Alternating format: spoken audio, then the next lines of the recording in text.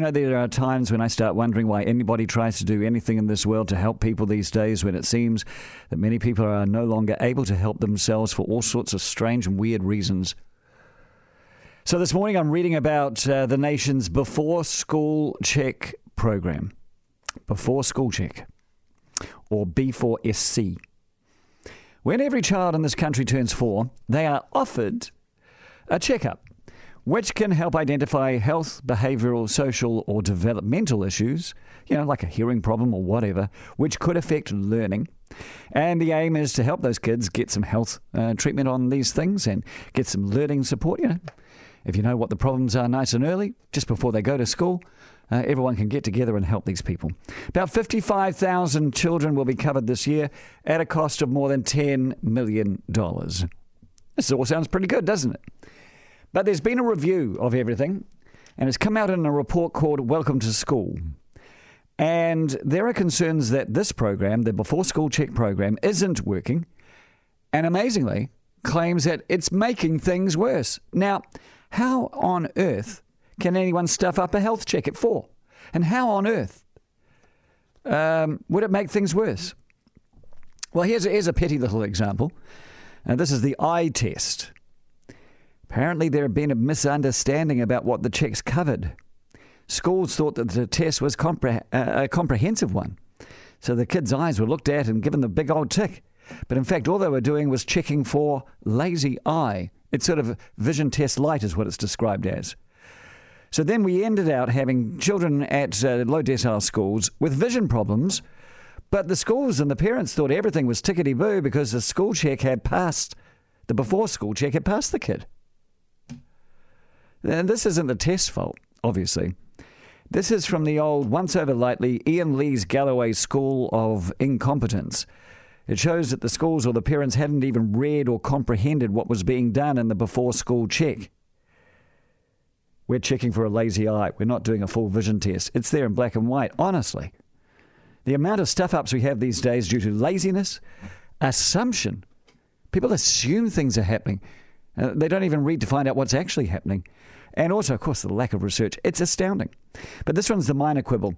Here's the iniquity thing. The review found that the before school check actually increases iniquity. The rich, the intelligent, and the healthy catch the problems early and get help, while the poor, less qualified, and unhealthy don't catch the problems, don't get help, they get worse.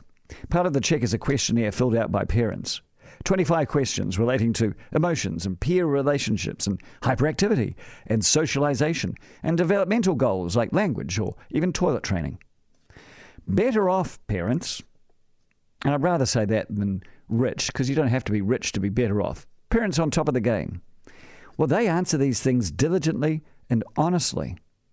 But apparently parents from the bottom end of the rung quite often hide the truths, or because of their own background fail to recognize unsociable or destructive behavior. They're the sort of parents who don't mind the fact that a kid goes to school at the age of 5 still wearing nappies, so they don't fill out the questionnaire. Apparently a lot of the worst off parents don't like these questionnaires. They say, it's labeling. You're putting a label on my child. Apparently Pacifica and Maori families, very much so. They think it's a Pakeha test. They're to label our children as useless. Well, yes, it is, but it's the way you look at it. Process it like this. Rename labeling to identifying, and then get on with making things better for your kids. The help is being offered. Well-off parents know that labels can be shaken off and changed. Worse-off parents think a label is forever. It's in your head.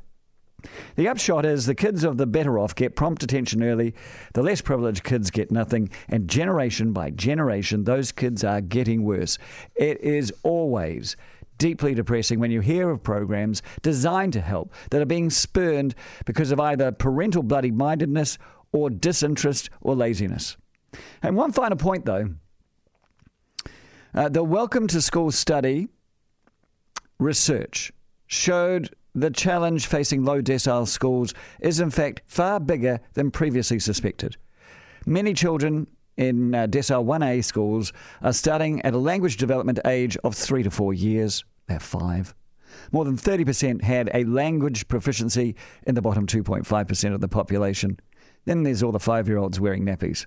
This is not good. We knew it was bad, and now we know it's worse than that.